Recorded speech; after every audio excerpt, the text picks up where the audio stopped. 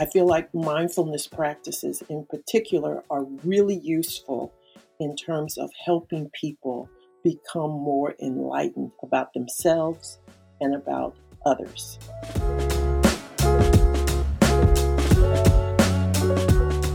Welcome to the Trauma Sensitive Mindfulness Podcast. I'm David Treleaven, and this is a podcast that explores the intersection of mindfulness, meditation, and traumatic stress. In this episode, I'm interviewing Dr. Sydney Spears. Sydney is a mindfulness teacher, licensed social worker, and also a professor who teaches on cultural diversity, clinical social work, and trauma-sensitive care. Sydney teaches trauma-sensitive mindfulness and mindful self-compassion through an organization called the Midwest Alliance in Mindfulness in the U.S., which is focusing on providing mindfulness-based practices for at-risk populations. In our conversation, we talk about the relationship between trauma and racial oppression, mindfulness and self-compassion, and then how this all fits together inside of her teaching. Really appreciated getting to speak with Sydney, and I hope you enjoy the conversation as well. So without further ado, here's Sydney Spears. So I'm here with Sydney Spears. Sydney, thanks so much for coming on the podcast. Oh, thank you, David, for the invitation. I really, really appreciate it. I've been looking forward to this ever since we booked it. And I'm wondering, for people that, haven't heard about your work or don't know you, could you just talk a little bit about your story? How did you become interested in mindfulness, mindful self-compassion work, like talking about trauma and systemic trauma? I just am so curious about learning more about you. So what do you want us to know? Well, thank you for that question. I appreciate it. I actually started out, I believe, just years ago when I was a teenager and just noticed some of the problems in terms of civil rights and disparities at that time. And I am a cisgender woman of color. Identify myself as multiracial as well as African American. Mm-hmm.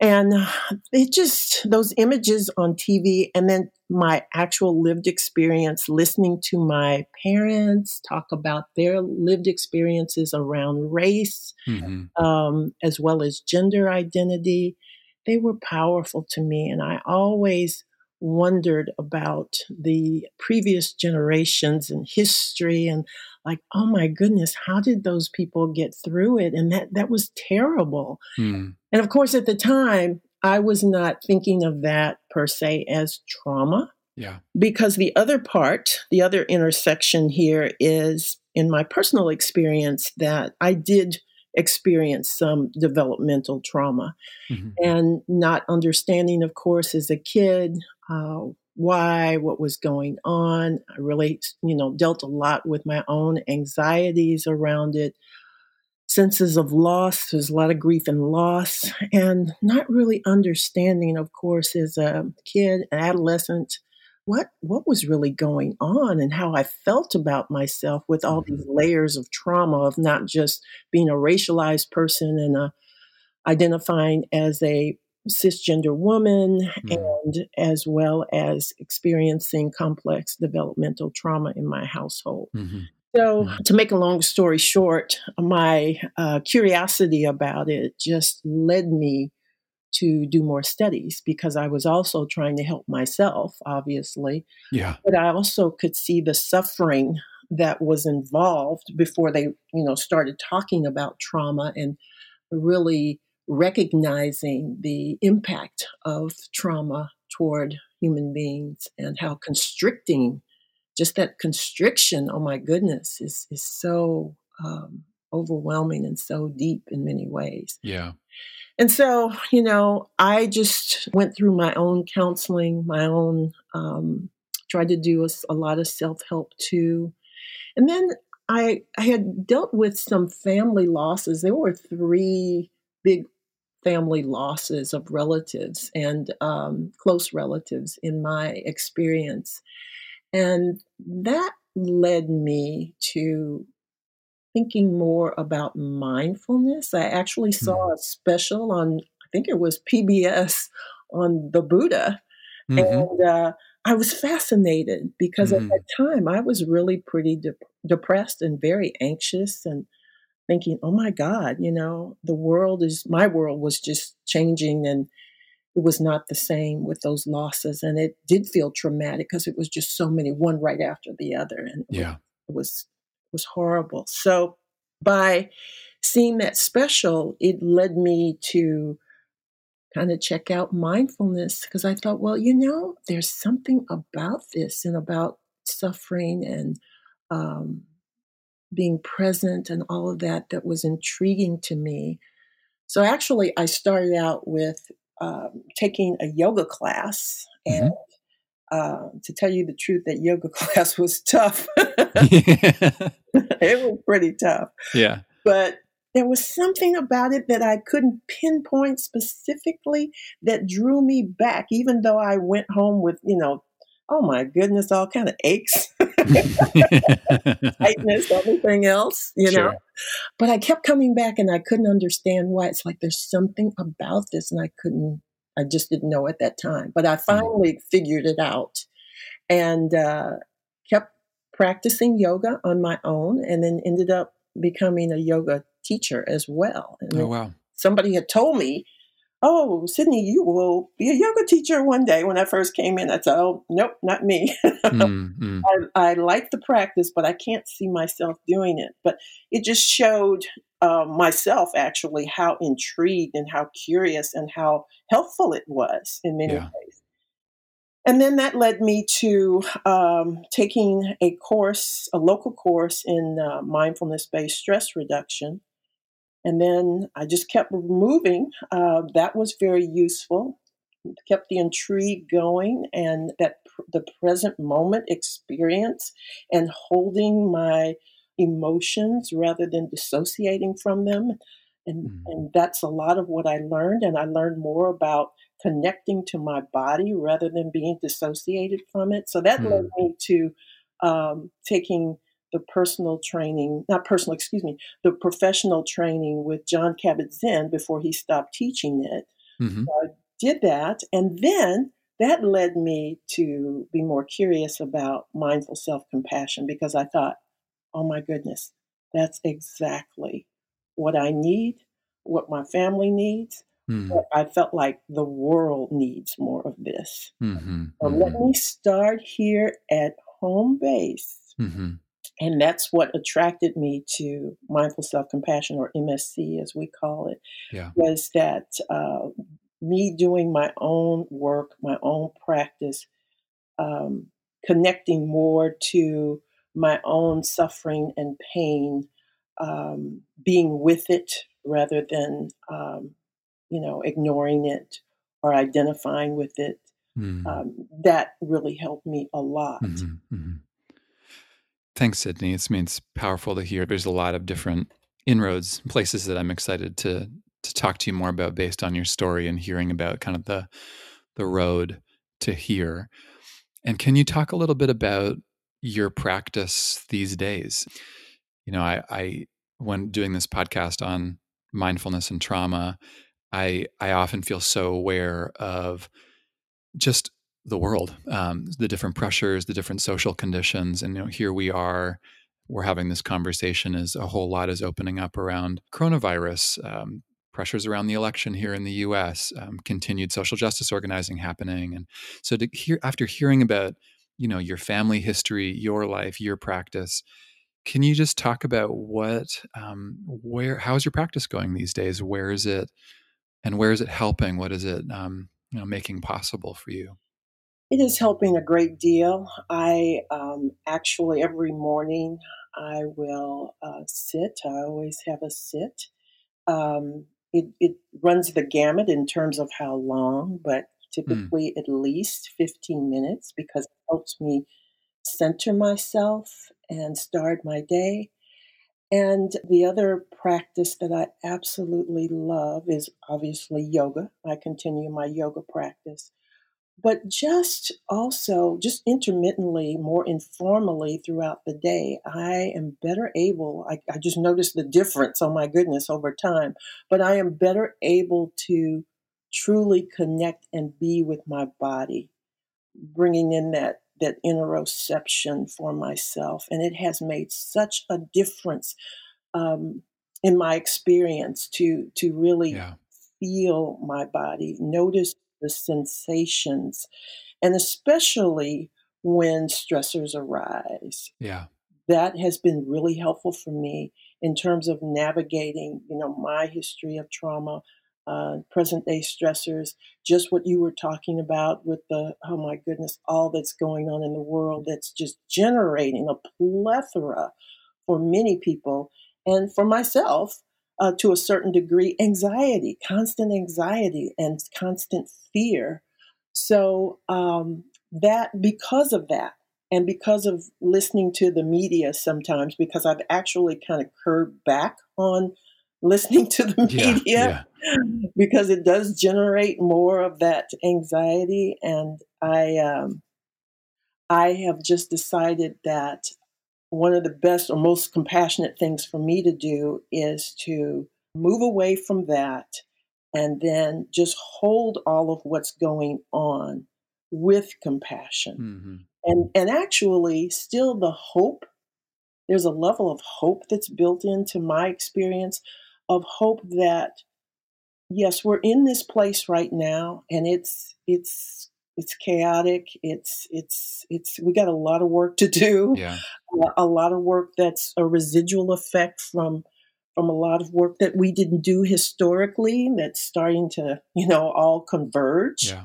together with a lot of social issues and disparities, as well as all the global issues and problems. But my hope is that this is part of that being with discomfort Hmm. and suffering, Hmm. um, that in a macro way, in a more global or collective way, Yeah. that if we can just be with this discomfort, which I learned to do because there was a time I didn't have those skills, but if we can be with it, then that might give us the opportunity, instead of dissociating from it on a macro level, to finally make those wise choices and the discernment around where we really need to do, where we need to go. Yeah. And that, it's that piece that's also in mindful self-compassion about, what is the hidden message sometimes in suffering?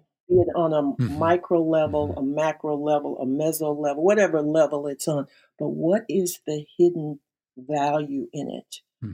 Hmm. Because there's a tendency to just, I think for many of us, to just look at the surface of just the pain. And yes, it's there.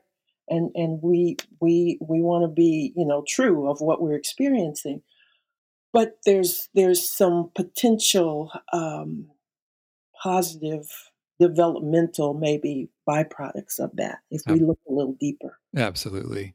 I'd love to dig in with you around what you just said about the what I heard is kind of expanding the capacity to be with discomfort. And that, I've from my sense of your work, you're someone who doesn't turn away from hard conversations around race, identity, difference. And when I was writing this book around trauma sensitive mindfulness, one of the conversations I was in about, well, what would be the kind of the best case scenario around a trauma informed or trauma sensitive practice of mindfulness? And one of the things that came up was the capacity for a person or a group of people to be able to expand their capacity to be with really pain, suffering, what you just named about in a moment that a group might tend to turn away from something difficult, to actually turn in and say, what's not being addressed here, or how can I stay in this conversation? And I feel like it sounds like that's a domain that you've been working in. So can you say anything about, where are you seeing this supporting individuals or groups? I'm happy to say, in certain work around with white folks here in the US around like where are the places to expand capacity to be with history and suffering as opposed to dissociating. I'm just curious how you're working it these days. Thank you for that question, David. In many capacities, I have found it to be so useful for myself. So I felt like this may be a way of helping people who are not aware of the depth of suffering for certain populations, certain social cultural identities that Mm, people carry and mm, certain groups, um, and the residual effect of history for some of those groups as well. And that even the research states right now that history for those particular events, like American slavery, for example, or mhm. the colonization of indigenous populations, um, and the Holocaust, of course, but that actually that still has an effect, and it is transgenerational. Those stories that are handed down, those narratives, and then how it shapes one's identity, um, and then therefore how people end up holding that. And that's Mhm. a really important point for people who may have certain social privileges and advantages in whatever culture they may be in, Mhm. because Mhm. most of us have some kind of privilege. It's not just just certain people, like, oh, it's just those people over there. I have privilege, I have ability privilege. I don't have to worry about, walking into a room. I have to try to navigate my way through it. Like, how am I going to get there? Is the door going to be heavy? If someone's in a wheelchair or someone has some kind of ability challenge that's more medicalized, or chronic pain and those kinds of things. I don't even have to think about that. So the invitation is for people to really start at home and to be able to understand and identify what are those social cultural identities that one has. What are they? And which ones, in whatever culture you live in, which ones tend to be socially constructed where it generates benefits, social benefits, Mhm. versus Mhm. those that generate more disparities and injustices and more bias, more negative bias, those kinds of things. Mm, mhm. So Mhm. it's starting home again with self. And then one is better able to try to understand the realities of other people, because it's really a way of it's an exploration of being expansive, not contracted. Right. To be expansive about the world and about the reality of life, and it's not just about me, or it's not just about oneself, because it's easy to get caught up in that because it's my reality doesn't mean it's somebody else's reality, but to understand that, oh, it's a lot more complex and it's a lot more expansive than what I ever imagined. And I feel like mindfulness practices in particular are really useful in terms of helping people become more enlightened about themselves and about others. Absolutely. I so share. I think that's so well said, and I feel like from my experience around even just interest in social justice work, earlier in my life really came from a place of, oh, what am I not seeing? Or, having certain people who are more targeted by oppression investing or taking the risk of really pulling me aside and saying, I'm going to let you know some of the pain and injustice that you might not be shaped to see here. And mindfulness, as you're saying, that to me is such a supportive practice for being in a very humbling, especially, in my circumstance, being in a position of more privilege of just trying to constantly be aware of whose pain I'm not seeing, where there's injustice happening that I'm oblivious to. And I couldn't agree more about mindfulness being such a powerful practice inside of that. And I'm also wondering, how is it going for you as someone who is taking on, it sounds like part of your work or one of the commitments you're making is to really be talking about trauma in a systemic way, to not just talk about trauma as an individual tragedy, but I mean it is, but also embedded within these larger social contexts. And I'm just curious, how is that received when you are in a teaching role? How do you find people are receptive? Do they get their backs up? I feel like it's always different any room that I'm in. So I'm curious what you're experiencing these days or how it's going. Well, my experience of teaching systemic trauma, cultural trauma, and the history around that too, and the various, as I said, layers that many trauma survivors are carrying, but sometimes those bigger layers just go unrecognized, as we've already mentioned. Hmm. Um, Actually, because I'm teaching at a university, University of Kansas, in the School of Social Welfare, I am interfacing with budding social workers. And, I got it. therefore, those particular students, it's not like this is easy street for them at all, Sure, sure. but they are interested in social justice. So I think that helps. Nevertheless, it is hard for many of them to interface. Um, I'm just going to take one particular identity right now Sure. because I have a course. It's called Social Work Practice with African American Families. So we're talking a lot about race. So that's the reason why I'm pinpointing that one Sure. and all the intersections of people who are of color. But we just had a conversation, for example, in class, and those students who identify as white, and they're the majority of the students in the class, they were able to say, and this is the, let's see, I think it was the sixth class, they were able to say, you know what, I am feeling very, very down in some ways because Hmm. I feel this sense of deep guilt. I feel this sense of there's some shame as well. And I feel like, oh my God, what can I do? I mean, it's almost like you get hit with all of this, all these experiences. And it's an infusion too, because it's a course. It's not like, oh, they take a 3 hour class. Right. And then go home. Yeah, right. Right.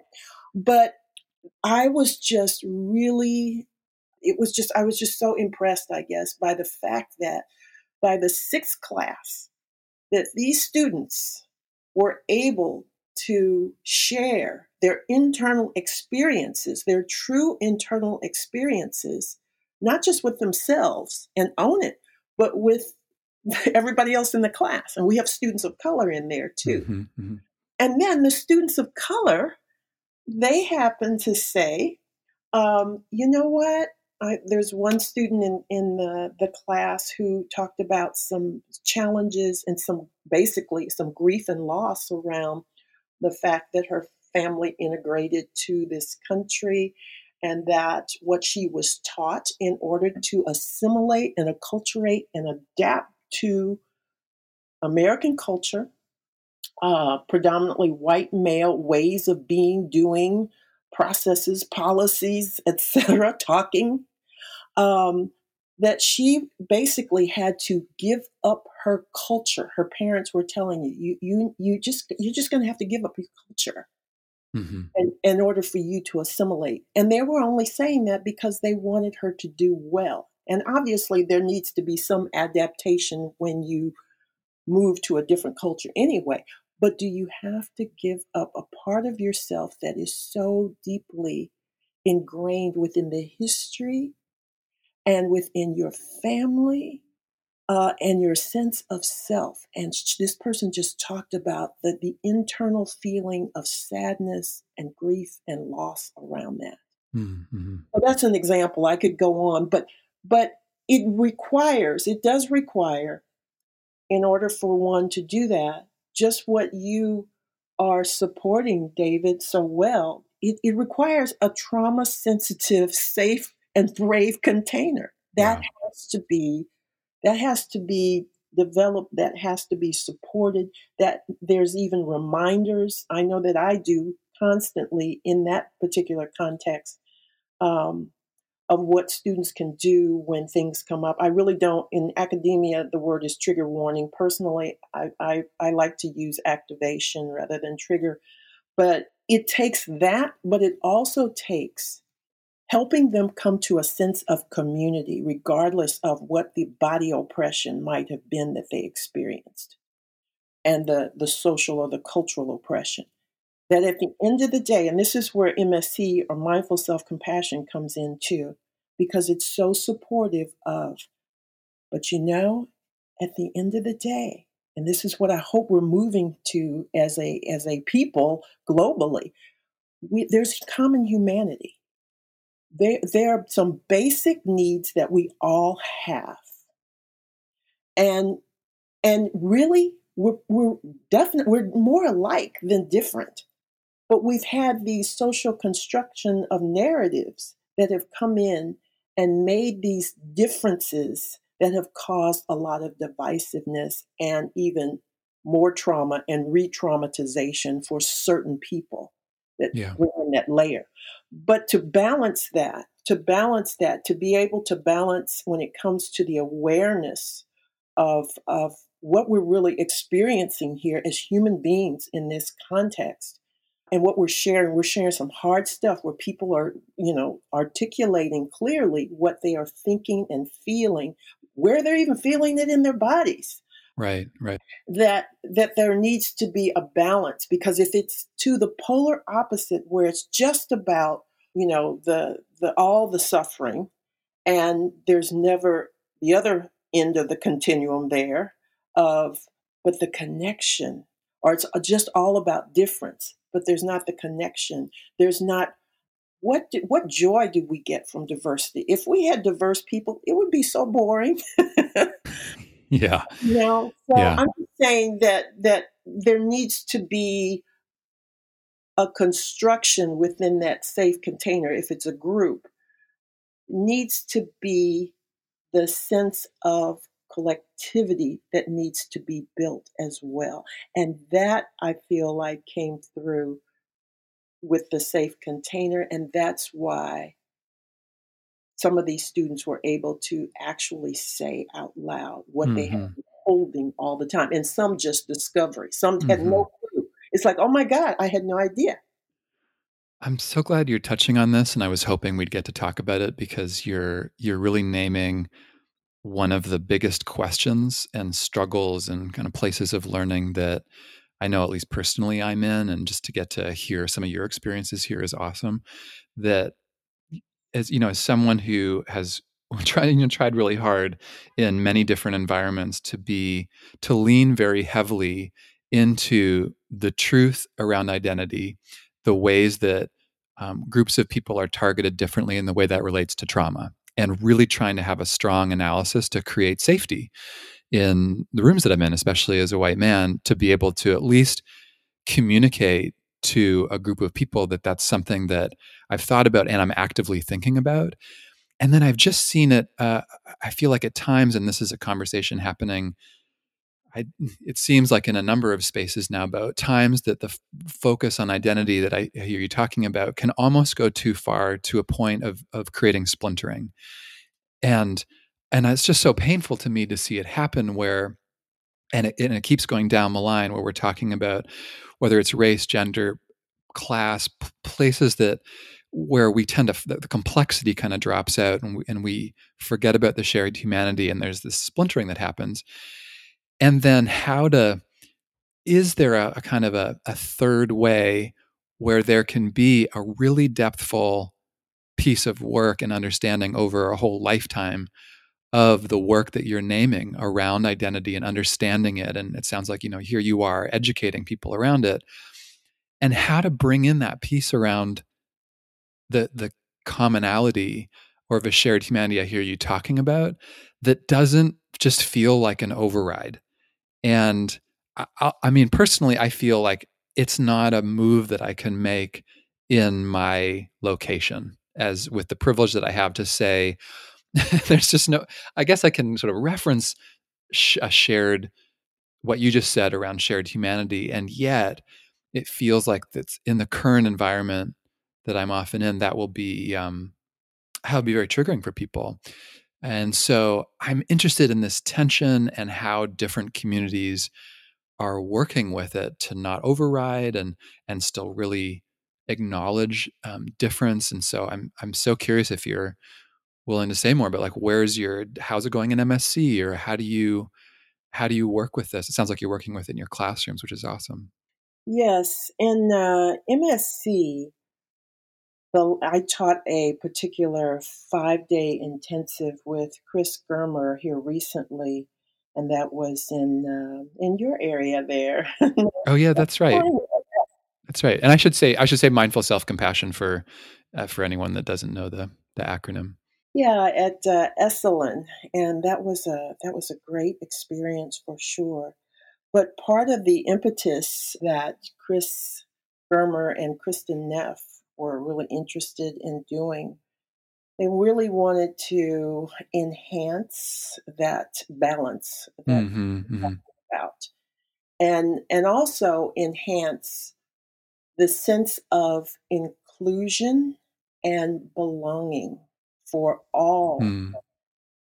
mindful self-compassion students, because there's the entree, and that is so important, just walking across the threshold, uh, especially for people with certain identities and depending on where they're at, and obviously with many other people who may have identities that may not be as privileged, but you're still bringing in your full self. And Yeah. there's always that scanning the environment, as you know, the nervous system still scanning, whether it's consciously or not, that neuroception. And I actually talked about my experience of going into my very first MSc class. And the first thing I noticed was, oh my goodness, this was like, it was in California as well. And I think there were almost 100 people in the space. Uh-huh. And that was a bit, I won't say overwhelming, but it was like, oh my goodness, I had no idea it was Mm, going to be that many, um, for this particular presentation mhm. and for this program. And then I did scan, and then I noticed, oh, I don't see anybody who looks like Oh, me. yeah, it's so common. Mostly white folks are, yeah, so common. And I thought, out of 100 people Uh-huh, uh-huh. as well.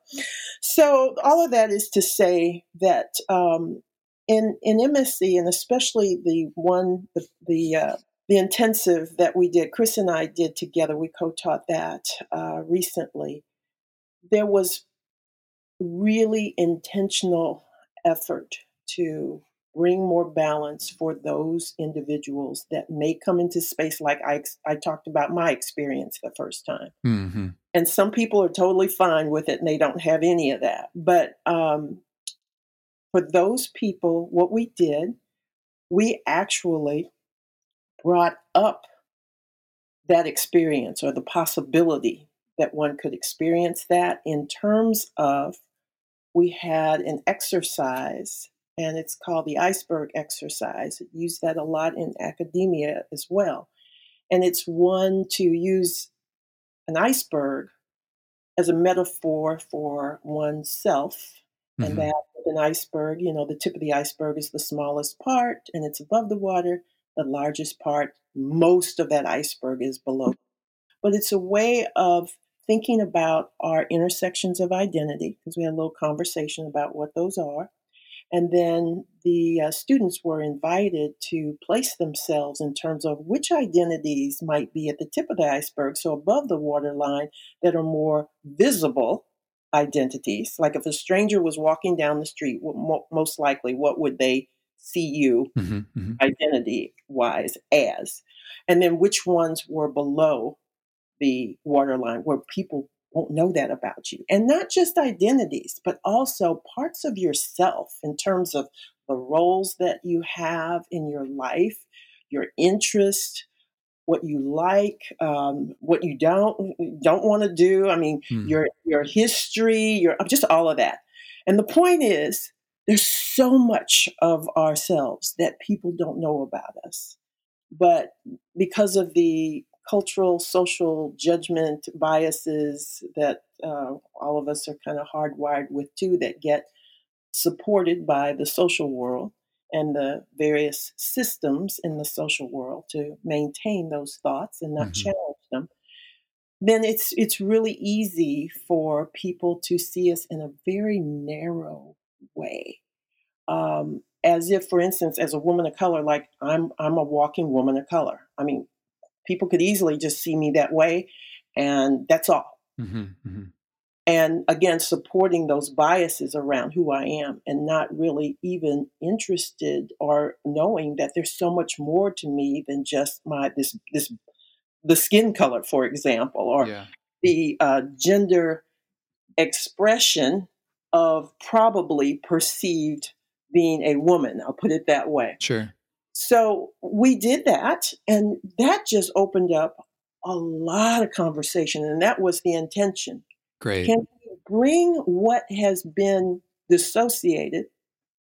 Can we bring culture and people's culture identities and people's social identities?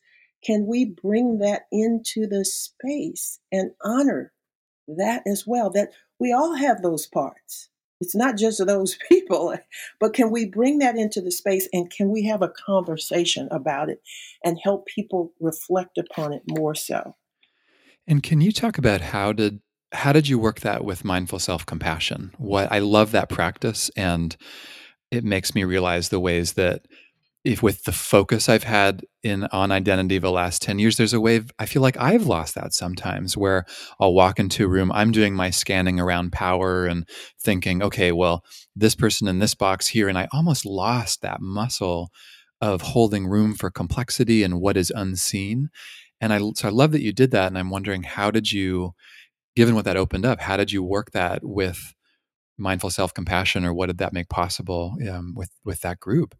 Well, Chris Germer actually, it's this lovely piece that he wrote. It's very short, but it's about forgiveness. It's about if I Hmm. something to you that you perceive as, uh, harmful or microaggression or whatever, just know that I did not know enough about you to respond in a way that may have been more compassionate, Hmm. Hmm. and that basically I am here to try to learn that.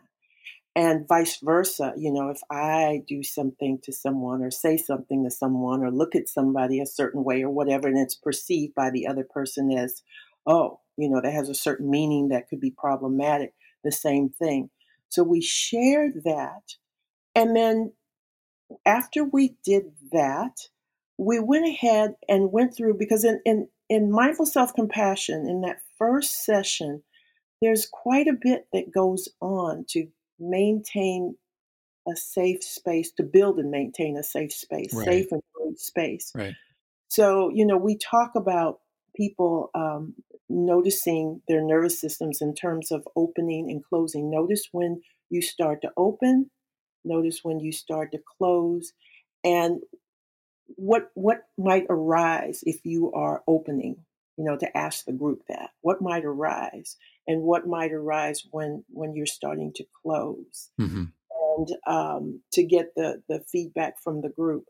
And then we also go through a lot of different aspects in terms of group agreements, finding your own place, your own nest in the space of comfort, because everything is really wrapped around compassion and self compassion. Right. Right. And so it kind of just sets the tone and also normalizing difficult emotions to help people know to put that out in the space and then just instead of just saying, well, some difficult emotions may arise, Hmm. Hmm. as you if you choose to experience this particular meditation because it is a choice, because you want to really dip into whether you're opening, closing, and then as Kristen Neff says, the quintessential question for mindful self-compassion is, what is it that I need in this moment? Right. Right. Right. And so my point is that there's quite a bit that's done around choice making, balancing, and just being more aware, bringing in the mindfulness to be more aware of when one is adjusting, opening and closing, when one does need to move from the space, for example, because we talk about possibilities of various options to take care of oneself. And so that's inclusive, though, of like the iceberg exercise. It's not separate from that. It was just a way, David, of honoring and bringing into the space intentionally what has not typically been addressed. Yeah. Yeah. So it all kind of just moves together. There's also, similar to the window of tolerance in some ways, there's three concentric circles that we draw on a whiteboard, and in the middle of the circle, the closest one in, has the word safety on it. And then the next circle that's bigger outside the safety circle has challenge. And then the bigger circle on the outer side that has overwhelm on it. And so we have conversations around, the opening, the closing, etc. If someone, again, says something that might be perceived as a microaggression or whatever it might be, or one is feeling a sense of shame about a bias in conversations, then that particular model has been really helpful to the students. And then we often refer back to that, like before there's a meditation that perhaps, again, it may bring up a difficult situation, but it's kind of titrated because, of course, it's kind of like scaling the difficult situation. It's always an invitation, mild to Mm-hmm. medium stressor, Mm-hmm. not on the upper end here. Mm-hmm. But you're also welcome at any time. You are welcome to, not participate. You're welcome to take a break. You're welcome to move your attention on the outside here, somewhere else that may be more soothing for you. Because, again, the quintessential question is, what is it that you need in this moment when you notice that? And what can you do to meet that need? I love this is to me that those three circles puts us right on the whatever what's the amount $25,000 question or whatever. I know there was one game show about that, but Right. you know, I think that's a brilliant use of this idea of that there's safe, a stretch, and then there's overwhelm. And a lot of my work has ended up focusing on noticing where there's an overwhelm and being in that stretch and all the different signs and signals that we can notice that when we're in growth and the ways that's going to be so different in different contexts, like, for example, self compassion. And just because we've been talking about it, I'd love your opinion on this around systemic trauma and really, talking about identity and difficulty. That in my experience, when things get challenging or difficult, people talking about, gosh, you name it, race, gender, I mean, just having conversations around Me Too, Black Lives Matter, just it brings, those are conversations that I have to really work my mindfulness practice to be present for. And one of the questions that comes up often is around accountability and what would be centered accountability for each different person and community if they're wanting to address systemic harm and trauma. And like that, the students in your class that you said, well, what can I do? What's my move here at this current juncture in history? And I'm wondering if you could talk about how you work with mindful self-compassion and accountability. And I'm asking this because I could imagine there's a bit of a double-edged sword, or what I could imagine there being around mindful self-compassion. That on one hand, if I get a little uncomfortable around a conversation that's challenging for me, I might then go to self-compassion as a way to soothe, which that might be skillful. And then there's other times where actually the move would be to be with more discomfort and to get back to those three circles, that the best place maybe for me to be is to be in that stretch zone and comfort zone, or sorry, the learning zone. And it's just such a dynamic conversation. And how would you not have people just slip back into over soothing themselves with self compassion? Or on the other hand, I've seen it happen that people go almost too far and they end up immobilized in shame and guilt. Mm, And so, I'm just curious how you work with that because it's just so dynamic. yeah, yeah, that is true. And it is difficult in many ways, very challenging for some people to wrap their brains around it. But, being compassionate with oneself as well as being compassionate with other people who are suffering Hmm. is not, to me, it does not stop or put the brakes on action. Right on. Oh, right on. And in particular, I asked my students that the other day about that question because there was a student who said, "Well, what do we do?" And I said, "Well, what do you all think? What's coming to mind? Hmm. Anybody else, have any thoughts about that?"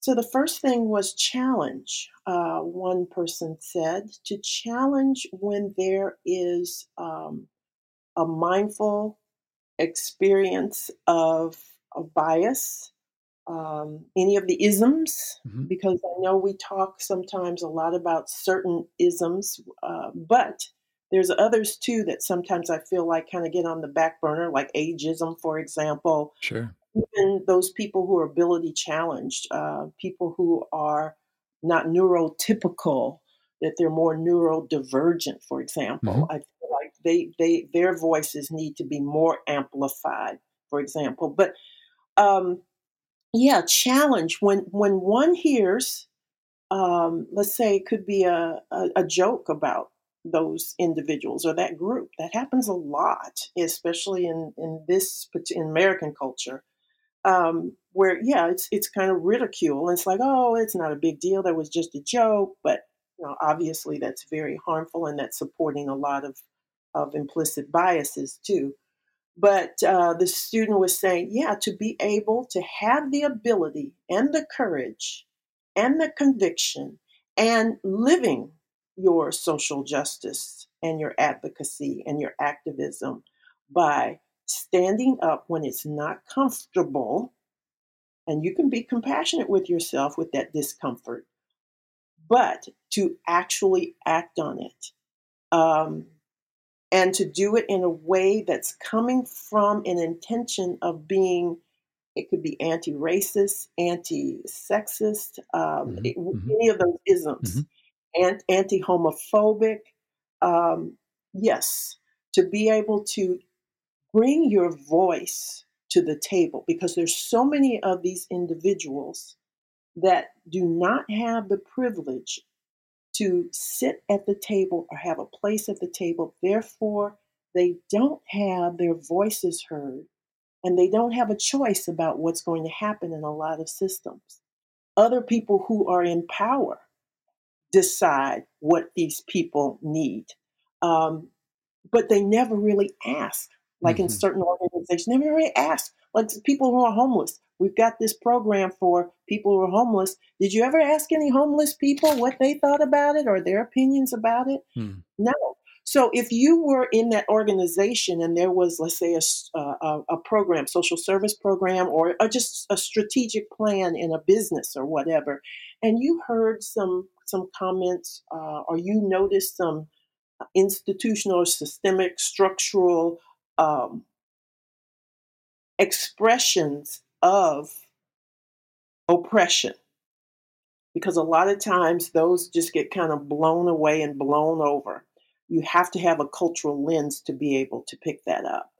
But if you notice that, then what might you choose to do to come from your anti whatever ism is, or multiple ones, to help those people understand, wait a minute, did you realize that you never really did ask the people that we're serving here? Do you think that they might have something to say about their reality? Who knows more of their reality? So there we have that dynamic of oppression playing out there. Hmm. So that, and then another thing is education. Education, to be able to, another student said this, to be able to actually educate people who are struggling, and they might be people who have some of the same powerful advantage identities as this person, let's say. And so to be able to say, you know what? I really want you to know more about the reality of the other. I understand that you have this perception, and for many reasons, because we've all absorbed those socially constructed stories about who people are, and who's in, who's out, who's us, who's them.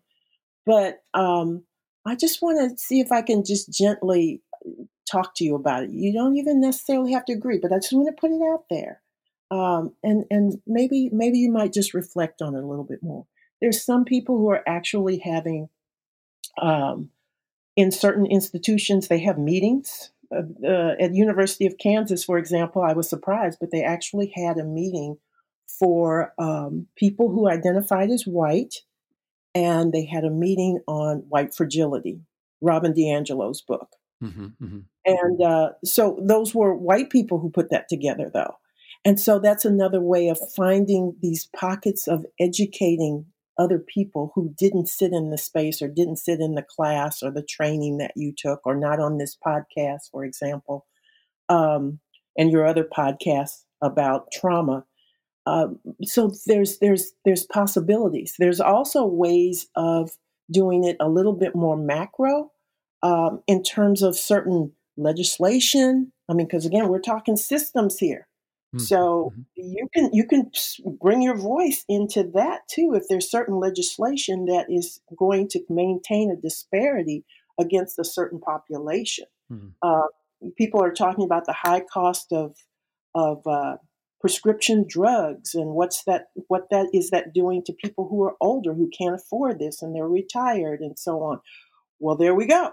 Mm-hmm. There's an opportunity. Mm-hmm. So, I mean, I could go on, but basically, it's like really connecting to your core values of who are you in this life? What does social justice really mean to you, if it means anything at all? And then not just holding that as a cognitive piece, but if you really are invested in it and you're invested into social justice, it does require some degree of action. Yeah. It doesn't have to be going out with a protest or anything. Sometimes people think, "Oh, well, I'm not going to protest." You don't have to do that. There's so many other ways. Yeah. Yeah.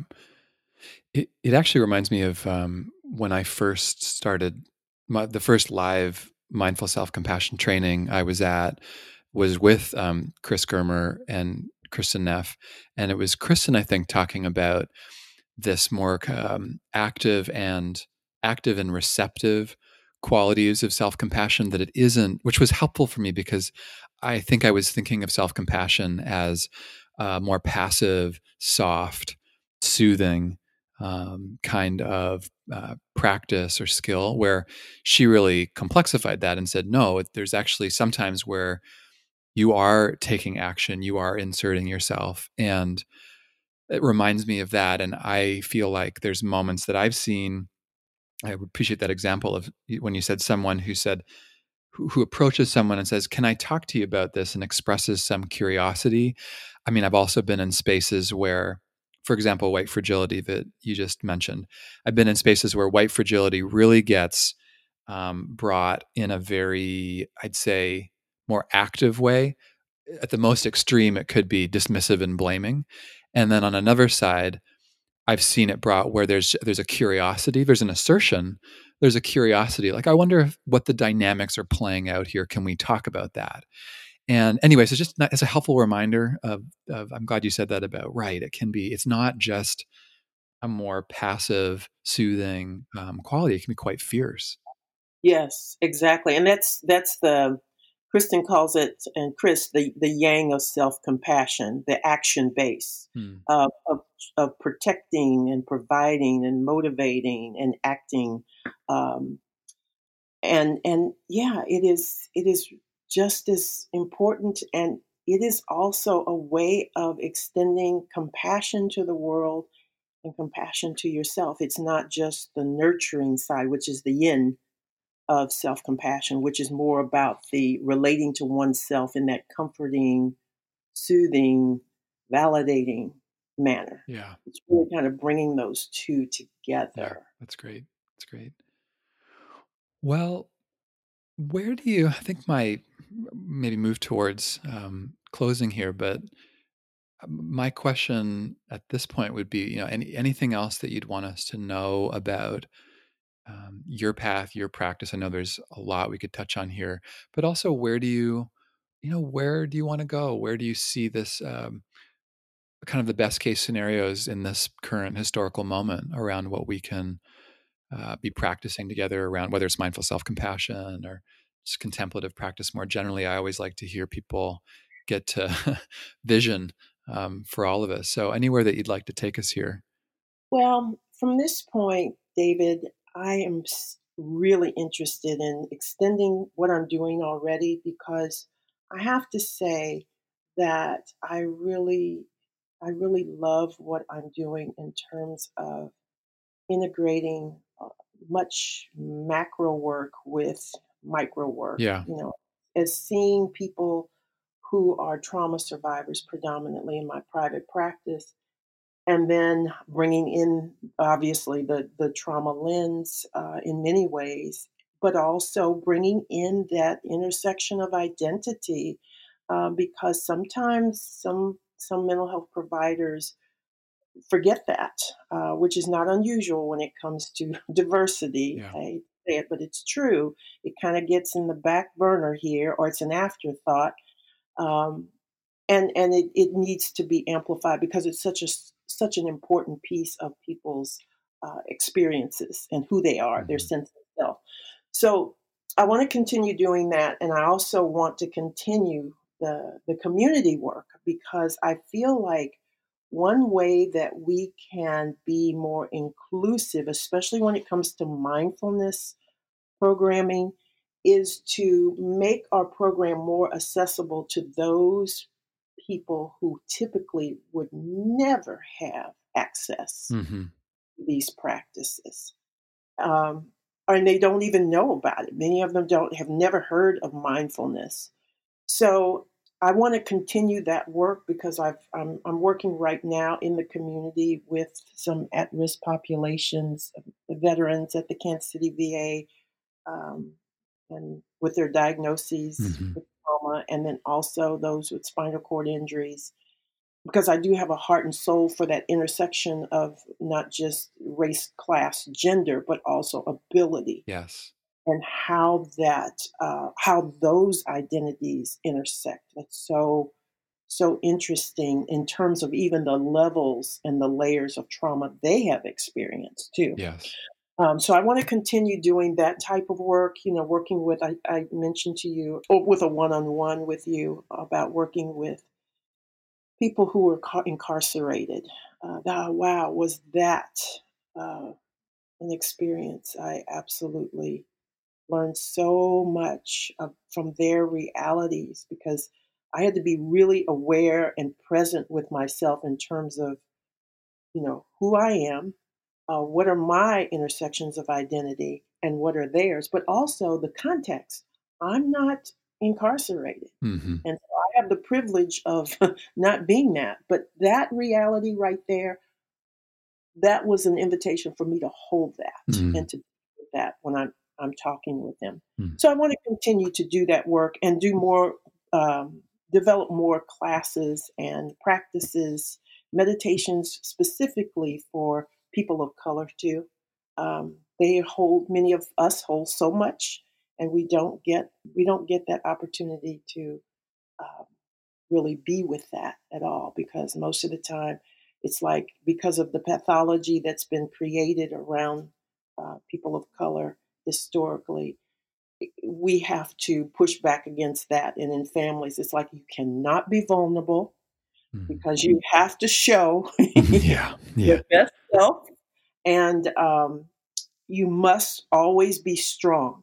But then again, here we go, causing, depression, more anxiety, uh, when we don't have those safe places to practice and be with ourselves and know that, be compassionate again, self compassion. Yeah. Yeah. Well, I'm grateful for your teaching and your work, and I'm excited to, hear where you continue to be headed, given all the different areas that you're going to be teaching and practicing. Is there ways that, um, people can get in touch with you, or places that you'll be teaching over the next year in case anyone wanted to come and study with you? Yes, if anyone's in the Midwest, I'm a co-founder and a teacher, mindfulness teacher with an organization, community organization. That's where I do a lot of my community work out of, as well as mindful self-compassion. And it's Midwest Alliance for Mindfulness. And the website is, it is mindfulness-alliance.org. Perfect. Great. Well, thanks, Sydney, for being here and for all your work. And I'm really looking forward to keeping in touch. Well, same here, David. I really appreciate our conversation, and I appreciate having the time to be able to talk about some of these issues around trauma and around equity work as well. Like I said, I feel like there's definitely an intersection between the two. Yeah, lots of overlap. Well, to be continued. Yes. Yeah. Okay. Thank you so much. Talk to you soon. Bye. Bye. That brings us to the end of this episode of the Trauma Sensitive Mindfulness Podcast. Thanks for listening, and thanks also to Sydney for joining us here. If you have any requests or ideas about people you'd like us to speak with, please let us know. You can write us at support@davidtrelevin.com. And thanks again for listening. Be well.